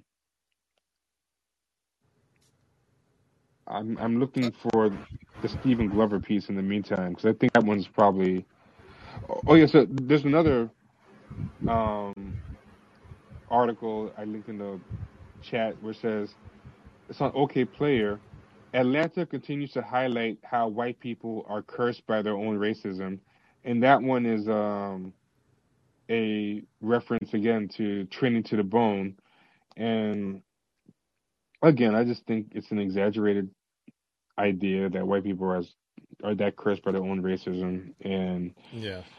also you're not seeing anything interesting about the thought either, but the fact that you even think that it does a lot to let white people off the hook. Like you're saying, you're trying to make them feel uncomfortable, but if you're saying that they're cursed, then that actually I think doesn't make them uncomfortable. It makes them a co-victim alongside you. You're doing them a service and letting them off the hook in the guise of making them uncomfortable, which is why they like you so much. Yeah, it sort of reminds me of like, uh, how like it seems like some black people who are writers in this space feel like that they take that like that line Jesus says in the Bible, like uh forgive them for they know not what they do. It Yeah. seems, it seems like they just live by that, like, guys, like these white people, they're bad, but like forgive them, they don't know what they're doing. Yeah, exactly. Except they want to have it the cake and eat it too. They want to somehow say that, but also pretend like go easy on them, but also pretend that they're going hard on them at the same time. They're going hard on them in a way that is actually going easy on them. It's like a farce. It's a game. They're play punching them, but it's like um it's not real. It's like it's ridiculous. Here's another piece. from May 20th, 2022, and it's with Stephen Glover, and it's in Vanity Fair. And it goes, Stephen Glover thinks whiteness is a curse. And, Vanity Fair is the same place that it published Jamila Lemieux's article saying how black men are just like demonic. So it's like Vanity Fair is printing articles by black women saying that, black men are like are akin to like Nazis, like literally, like what does he call it? The big question or the big? What was the way that she likened Q? Do you remember what Nazi term she used to describe No, I black don't men? remember. Yeah, well, someone might remember in the chat. You say like Nick Stoppo or something ridiculous like that? oh no, that's something I think Brittany Cooper said once. Actually, let me just say this. Let me find it real quick because it's worth highlighting. But I just want to show like it was Dave Chappelle and the Black Ass Lie that keeps us down. And what she connected it to, what was it? Because this thing is long as hell. Like I think it filled up half my bingo card.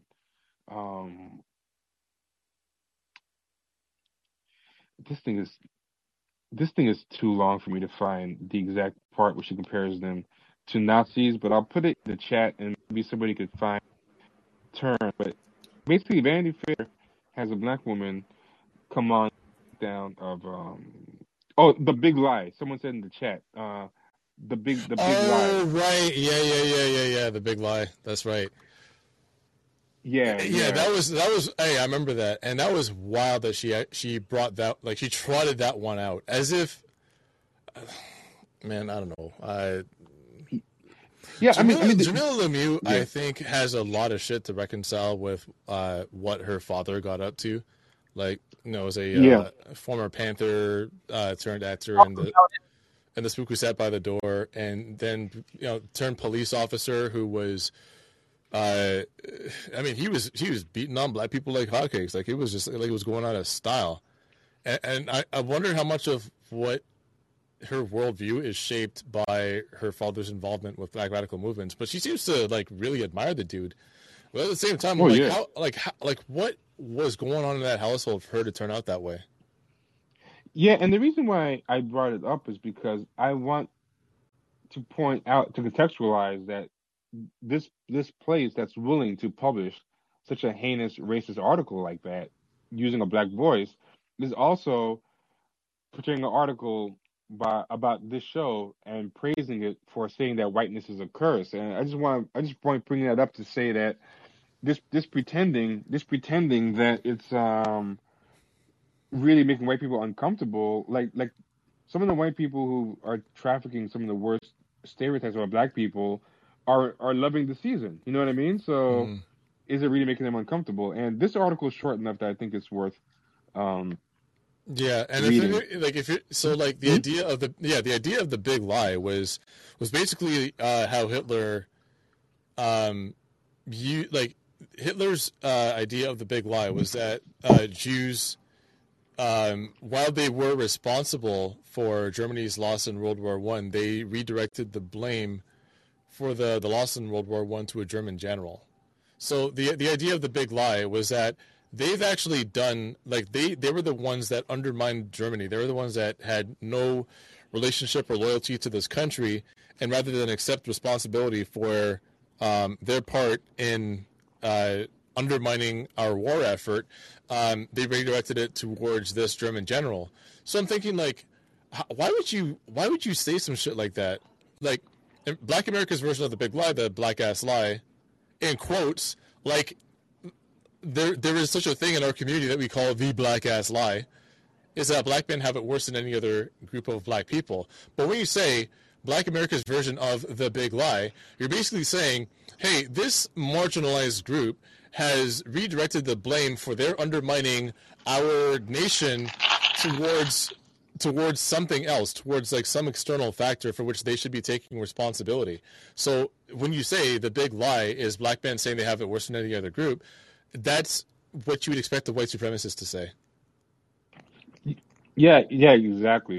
And Yeah, I think yeah. it was important to contextualize where this article appeared. But Stephen Glover thinks whiteness is a curse. The Atlanta writer and co-executive producer chats about all things season 3, from Brother Grimm's fairy tales to barbecue. For Atlanta co-executive producer and writer Stephen Glover, a history keeps repeating itself. You think you're going to get out of high school and you're like, I'll never have to do that again. And you go to work and you're like, oh, this is kind of like high school. Glover tells Vanity Fair over the phone from the outskirts of Atlanta. To Glover, it's a fitting analogy for the European sojourn Alfred, Darius, Van, and Ern embark upon in the third season of Atlanta, whose finale aired last night. There was this idea of, oh, I'm going to go somewhere bigger and better, and it's all going to be different, Glover says. Like, no, it's kind of the same. This sentiment pervades the third season of the Emmy-winning show as the crew confronts the haunting nature of whiteness, this time with a European flair. I think this season, Ezra said something, the haunting nature of whiteness. I feel like Get Out has so much to answer for, this association of horror with whiteness, but going Yeah. on. I think that this season, we knew we wanted to do something different, change it a little bit. And this one was definitely by the theme, Glover says. We were calling it the curse of whiteness. That's the flavor that we went into the season with. With one season of Atlanta left, Glover answered Vanity Fair's questions about White Ernest, famous stars, and where the series goes from here. And you can feel free to jump in at any point. It felt Vanity Fair. It felt like the narrative action of season 3 was secondary to an exploration of the insidiousness of whiteness. And Stephen Glover answers, when we were in the writers' room, we talked about a lot of different things that were going on, a lot of different things that had happened to us, the state we were in. And we kept coming across these ideas circled around whiteness and the idea of whiteness. We just started to break down these feelings that we had. This kind of confirms what we were saying about they're just working out their feelings, their annoyances with white people, probably, as they get more famous. I like the word insidious or even curse because on some level it's a curse. So it's not like you have to actively be doing anything, It happens. It's like a law of nature. One of the funny ones, I mean, I guess it's not funny, but it's funny to us anyway, is the idea of black people wanting revenge against white people. Laughs, which was created because of all the terrible things white people have done to black people throughout history. But now there's this belief that if the tables get turned one day, they're going to be worse to us because of what we did. White supremacists, they're scared. Their biggest fear is the day when that might happen. Barack Obama, it's like, oh my God. It's a joke of he's going to make all white people slaves. This kind of irrational fear that exists. And because of that, they have to be worse people. Black people don't care. It's not like they were like, oh, Obama's going to punish white people for us. But it creates this momentum that's just kind of funny. This idea that you can't ever give up your superiority. I think it's a very Fisher Price race analysis, but let's go on. The standalone episodes in particular, this is a question, seem to deal with the curse of whiteness. And he responds, the standalone episodes really were taking these big ideas and putting them into their own story. So the irrational fear that they have for revenge, for me, there's some of that in the reparations episode. The standalone episodes are really where we get into those big questions. I think the ones with the main characters are definitely on theme too. And there's some of those bits in there, but with the standalone episodes, that's where we really crafted these big ideas and tried to distill them into the best story that we could at the time. I think we did a good job. They were definitely fun to do. I wrote Three Slaps, the first episode of season 3. For me, it was probably my favorite episode to write in the whole series. That's the one that was L'Aquarius, and based on Devontae Hart. It just felt like I was able to mix a lot of things that we've been doing from the previous seasons, plus these really big ideas we had, and the fun and challenge of trying to distill them into something palatable. That episode, like a fairy tale, took the idea of teaching a lesson like Hansel and Gretel is a scary story. First off, he's thinking big ideas too much, which I think he's giving himself way too much credit. But Yeah, and the yeah, thing, like the Three Slaps episode was I don't know. We discussed it already. The idea that that episode had anything to say or offer, dog, I don't know, man. They, Yeah, who actually tells these people, yo, the shit you do is really not that great? yeah, exactly. They need that in their lives, and I think they don't. They surround themselves with people who don't do that, and it's not helping them. They need someone to give them notes or something. I totally agree. Um, Speaking of that first episode, I was really fascinated by the character of White Ernest, who bookends the season. He was such an interesting and tragic figure. He's definitely the Spectre, which is perfect for the season. He's definitely helping to tie some of the episodes together. I think him showing up in the first episode is great. Him showing up later in Big Payback is great. And then showing up at the end, it just helps remind everyone of this is a package that we're putting together. And disjointed as I think the season can feel because we've done so much in 10 episodes, is just a grounding point. There is a cohesiveness still holding these together. It's kind of funny because I don't remember White Ernest at all. I think the surrealness and this disjointedness probably made a lot of people miss White Ernest. I didn't even realize that it was some kind of recurring character they were doing, and I binge watched that thing. It wasn't like I was even waiting week by week. What are we supposed to take away from the final shot of the season with Donald Glover getting White Ernest's bag? Both of their names are Ernest. Ernest looks in his bag and he's got the picture of White Ernest's family. And the whole time that we've seen this guy, White Ernest, have this tragic thing going with him. He's lost his bag too, and it ends up just coming to Ern. They're connected in a strange way. Ern is doing fine. This other guy lost his bag. There's a balance through the universe, and it's permeated through the universe between these two people who seem like they really have nothing in common. That is a very lame, I feel, point personally. Like, if that's one of his big ideas, I don't know. Yeah, I like he says. Well, first of all, Vanity Fair asked this question, and I hate when people use this word. I've actually begun to. I've stopped using this word in my writing. How did the Central Foursome wrestle? When people use the word wrestle or grapple in their discussions of art, I'm like, whatever is about to follow is going to be some like nonsensical bullshit. How did the Central Foursome wrestle with the Curse of Whiteness over the course of the season? With their main characters in season 3, there's this idea of getting outside of Atlanta, going to Europe, which for most people is the idea of that's what the world is. When people are outside of America, that's really what you think of Europe and just what the rest of the world has to offer. I think Europe is different from America, and it's also the same. It's also white, very white. So there's also this idea of going to another level, a bigger world outside of Atlanta. And there's this idea of seeing so much that it can change your perspective and will change your perspective while you're still the same person from Atlanta. I think for our characters, that's mostly a crash course in the bigger game or the bigger world. For the Curse of Whiteness, in the Old Man in the Tree episode, Alfred beats this rich billionaire who stiffs him for money. And the question he asks himself is like, am I supposed to be upset about this, or is this what rich white people do? Because in Atlanta, it would be like this. And I think that's the feeling for everyone. Here's this bigger world that we're a part of, but I've learned a lot from my hometown, from Atlanta already. And the same game is being played here, but the rules are different. And I think the season sums up those feelings. What does that have to do with the so-called Curse of Whiteness exactly? Well, yeah, that's the thing. Like none of this makes sense. Like he just has these stock answers, and he's just kind of giving them without even really thinking they actually relate to the question. He's just kind of you know what I feel like? There's no depth. You know what I feel like happened? I feel like he came up with this idea called the Curse of Whiteness, but didn't know how to follow it up. I don't think he actually thought about any of this while he was writing the episodes or while they were shooting them. It was only in the promo for the season that he thought, we should really go with this tagline. But I feel like he probably maybe halfway through had it in him, but I just think he just was so in love with it, he didn't really care to think past the superficial. What does that mean? The Curse of Whiteness. What is that? I think it's like the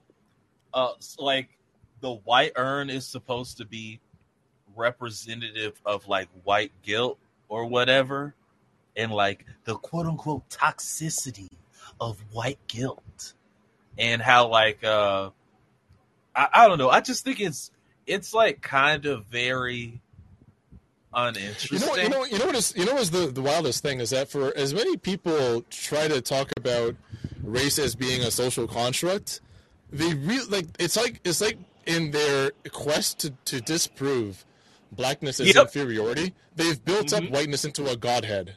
You know what I mean? Like Yep. whiteness has taken on this demigod-like characteristic, and I don't like it. Right? Like, Yeah. all whiteness is basically an in-group that it's an in-group that says, hey, if you're a part of the select club, we're not going to be as hard on you. As a matter of fact, you might be able to come to our secret meetings, as long as you agree that these people that are outside of this group, well, they can't be in here, right? And obviously, it's counterbalanced by blackness.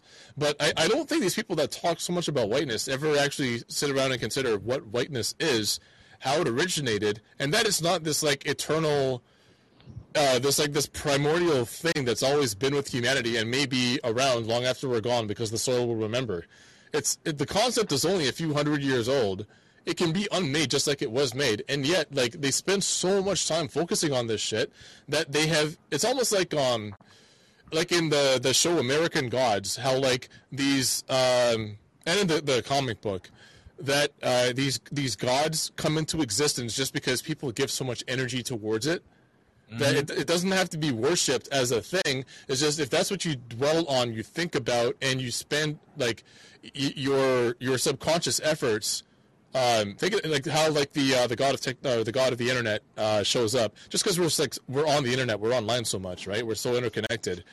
I think it feels like the same thing with whiteness, where it's this I think fairly ludicrous concept that was invented to justify slavery, and now it's become this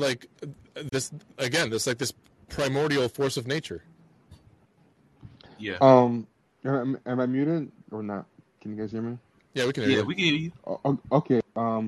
You raised a good question because he does a bad job of discussing this curse of whitening, and I feel like it's something that's been said by the post-Ta-Nehisi Coates coterie of black writers. I know Ibram Kendi has kind of gotten into it, so I just Googled whiteness, and there's different people saying it or variations of people saying it, but because of Atlanta being in the news recently and all these interviews with the curse of whiteness, unfortunately, most of the search results are primarily about season 3 of Atlanta. But I did find something interesting.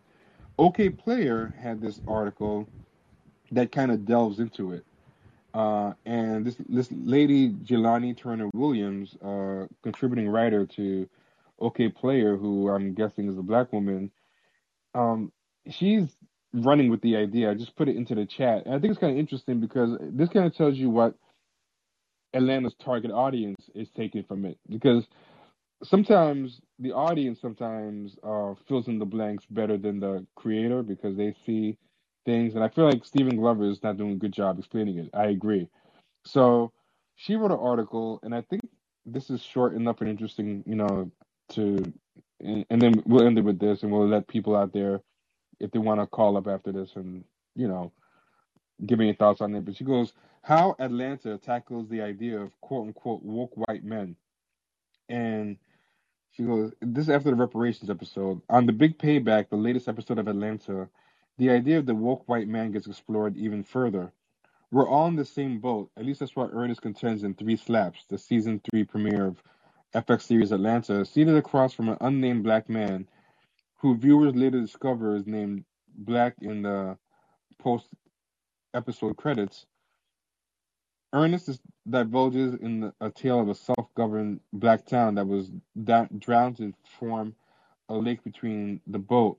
A paranoid black who recalls once swimming in the same lake as a child and felt like he was being pulled below grows concerned about the lake being haunted, which Ernest affirms. Also that's why Ernest. Ernest's explanation then turns into a montage about the town being whitewashed, although he claims that former black residents were financially secure enough to be quote-unquote almost white. And then this is the speech. With enough blood and money, anybody can be white. It's always been that easy. That's bullshit. Ernest explains to Black, but the thing about being white is it blinds you. It's easy to see the black man is cursed because you've separated yourself from him. But you don't know you're enslaved just like him. Cold whiteness. hypothermic. You lose logic. You see the blood and you think someone else is bleeding. Everyone is screaming at you to turn the machine off, but you can't hear them.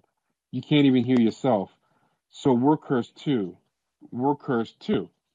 So I think that's the most direct explanation from the writer's room. So I think that goes against the idea that they came up with the curse of whiteness after the fact because it's in the first episode with the character that bookends it. They talk about it, explicitly, but to me it seems kind of like gibberish. Like that paragraph, what would you guys say you get out of that paragraph? Because I can't really parse the paragraph myself. With enough blood and money, anybody can be white. It's always been that way. I mean, that gives the idea that, it's about class, not race, I guess. But then why are we doing a show about race then? No, I think it's the other way around, Trevor. I think they're conflating race with class. No, but that's what I mean. If you conflate race with class, as in, if you make enough money, you can transcend your blackness and become white, then it really is about class. At the end of the day, I know, but I think they don't realize that. Does it doing that? I think they're the writers of Atlanta it seems like, how some black capitalists feel like the only thing bad about capitalism is that it's connected to a certain race because of like previous things that happened in the past. I think that's what it is. I feel like what they believe is that whiteness's connection to anything corrupts it instead of it being like greediness or capitalism actually doing that instead.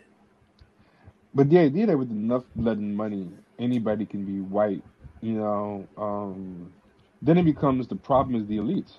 To me, it's a slippery slope into, I think, undermining the whole and undercutting the whole idea about race. Like, and it's also kind of disturbing thought to me to think like, with enough money and blood. I mean, I don't know. The whole paragraph is just kind of, and the idea that you don't know that you're enslaved just like the black man. What does that mean? What do they mean by enslaved? Like what? I have no idea. I have no idea. I mean, if you look at the prison industrial complex, which is like neo-slavery, I mean, it's very overwhelmingly black. I don't think white people are as enslaved as black people. And like you lose logic, and losing logic coming right after you're enslaved just like him, I just feel like it's a weird flattening. Do they mean enslaved like enslaved in thought or whatever BS some college kids say? Like, your thoughts are enslaved to a way of thinking, man. Like BS like?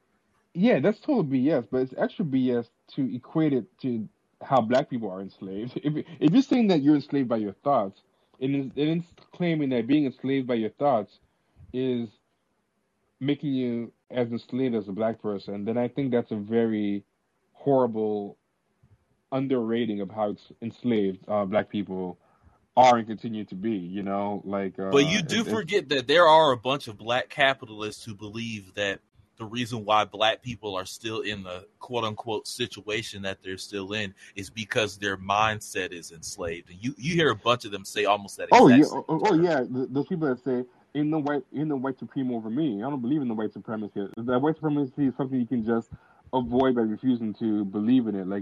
Like you give it power by believing it. White supremacy. Maybe you ain't no white supreme over me. It's like, yeah, okay, whatever you say. I feel like you just hit something there, Trevor, because you know how like that line. I think we were talking about before how I guess. I was listening. This makes sense, but I was listening to T.I. complain about his son today, like getting in a fight with a Waffle House worker, and I'm pretty sure his son got his ass beat. But how T.I. was just talking about his son whose name is King, of course, knowing house nigga T.I.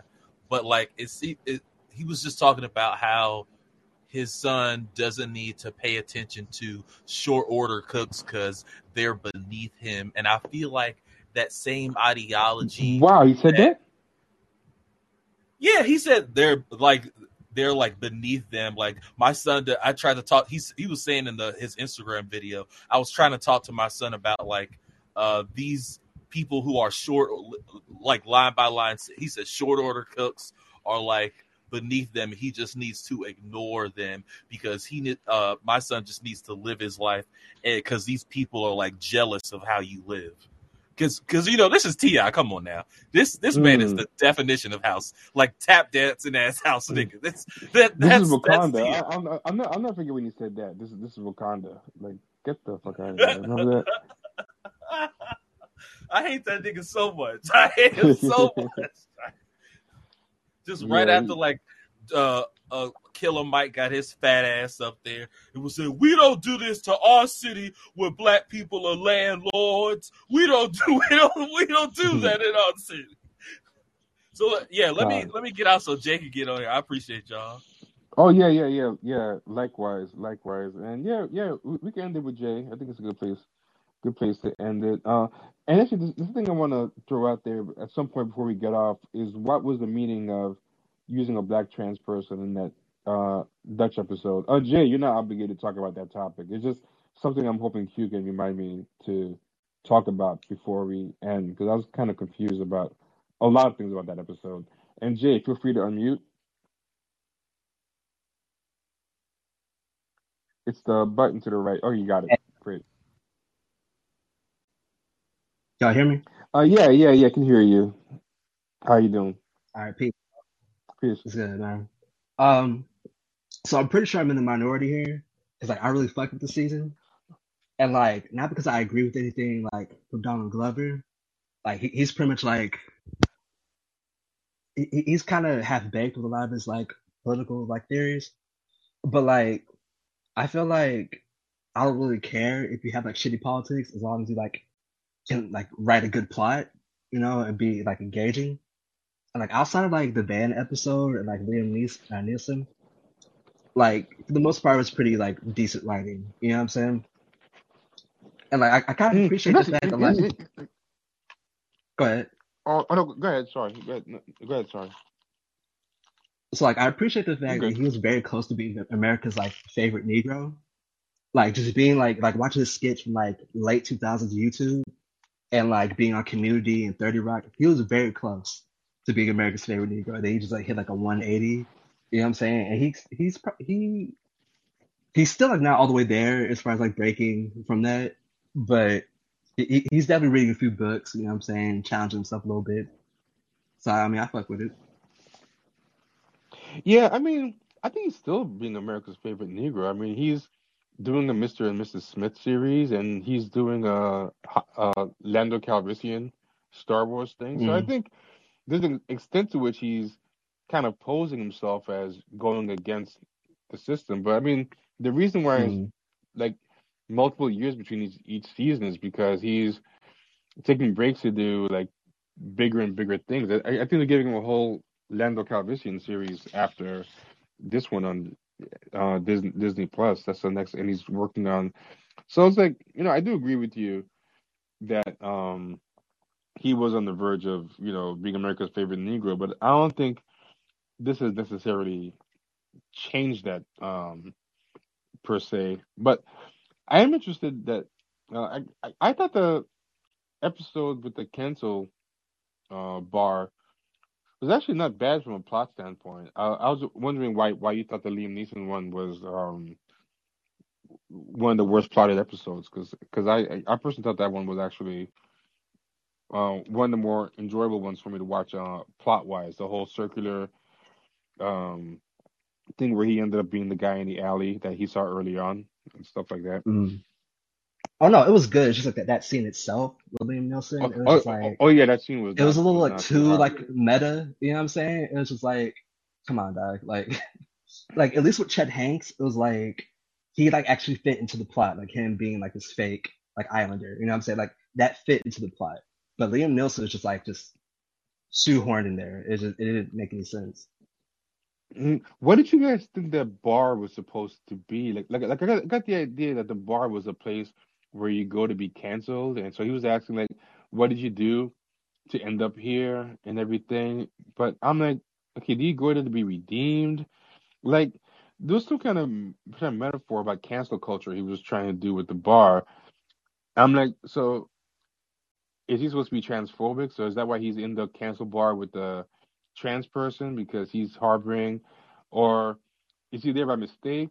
Like, why does a trans person have some kind of special relationship to the cancel bar? I don't know if anybody knows what was going on with the because I feel like if we could figure out what that bar was about, then maybe Liam Neeson's inclusion in the episode would seem more organic. But yeah, I think that's what I got kind of stuck on was what he was trying to say about the bar. It made the bar seem kind of dangerous. Like she was kind of the trans woman was making the bar seem like it's not easy to escape. But then I'm like, okay, then why did she bring him there?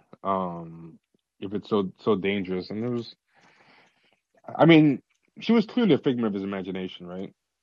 But then why did he imagine a black trans woman? Like, is that supposed to mean something? Is he closeted gay? Like, I don't really know what was going on with a lot of these episodes. I think you're thinking a little bit too deeply about that because I doubt they even put that much thought into it. To be perfectly honest.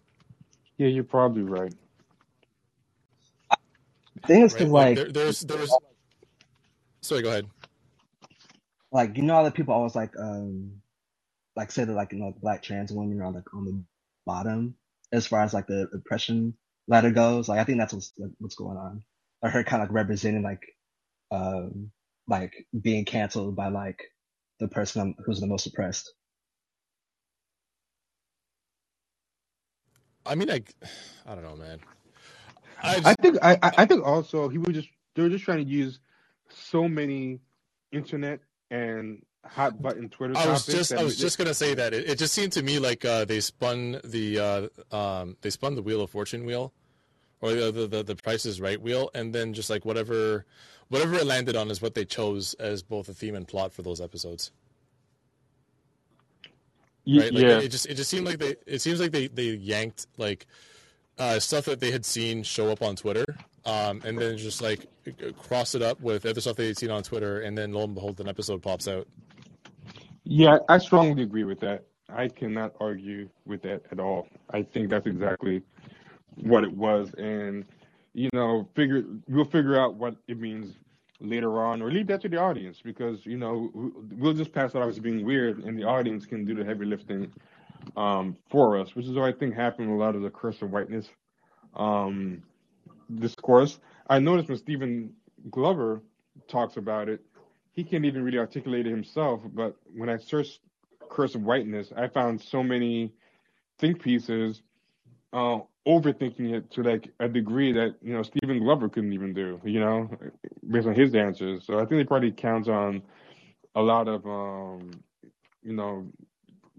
woke people to use their imagination and run with it. Because to a degree, I was even starting to do that just now when I was asking all those questions about the episode, and you just kind of brought it down to earth by saying I'm probably thinking it deeper than they did, and I was like, yeah, he's actually right. And yeah, I think I'm ready to wrap it up there. If you have any last thoughts, Jay, you can say them now before we close out. No, I'm straight, man. Thanks for joining us. I appreciate everybody came up tonight. Everybody had great insights today. I don't think we had one troll today. This is pretty good. No. Actually, I got a question for you. What would you think of what would you think of doing a breakdown of Stranger Things? Oh God, I hate that show so bad. Oh, but, I mean, that means we're doing it. We're doing it. This show is called Media Masochist, so I guess I have to live up to. I should lie and say I love the show, so then I can get out. I'm gonna start doing that. I'm gonna start claiming to love shows that I hate, so that I don't have to. Yeah. Okay. Yeah. I mean. Yeah, I'll do it. I'm beginning to like. I'm seeing through the veil more. Not only like through the show writers' veil, like the Duffer Brothers. I'm not only seeing through their veil, but I'm seeing through the Netflix model as well. Just like as every season goes on, I think each season, like, kind of represents something significant about Netflix. Okay, you have me very interested now. I stopped with season 2, so I'd have to watch like 2 seasons to catch up. So Yeah. I'm gonna probably get some liquor so I can suffer through it. But yeah, I'm down. In fact, I'll make that the next week's episode if you're down. If you have Well, caught up we should already. well, okay, we can probably get into like the first half of the season because the last 2 episodes are not going to be available for a number of weeks. So we can probably go through the first half and then go through the second half of the episode like we did with Atlanta and Euphoria. Okay, sounds good to me. All right, cool. All right, everyone, thanks for joining. Check out Resistance Noir. Check out Champagne Sharks. Go to champagnesharks.com and you can see all the other things that we do under the Champagne Sharks umbrella, including patreon.com/Champagne Sharks. And also, if you haven't already, if you stumbled upon us, follow the people on the stage and also follow the show itself, Media Masochist. Even if you follow us as individuals, follow the show and make an account with Callin if you haven't, because if you're listening on the desktop logged in, it helps our metrics, which helps us stay on Callin. Make an account, you fucking freeloaders. Exactly, make an account. You can't call it freeloading because making an account is free, so it's not like you're avoiding spending money. Yeah. Just don't freeload anonymously. Freeload with your name instead of freeloading anonymously. And any final things you need to plug, Q, before we end it? No, that's pretty much it. I guess I'll see you next week. All right, thanks guys. Be good, everyone. Bye. Peace.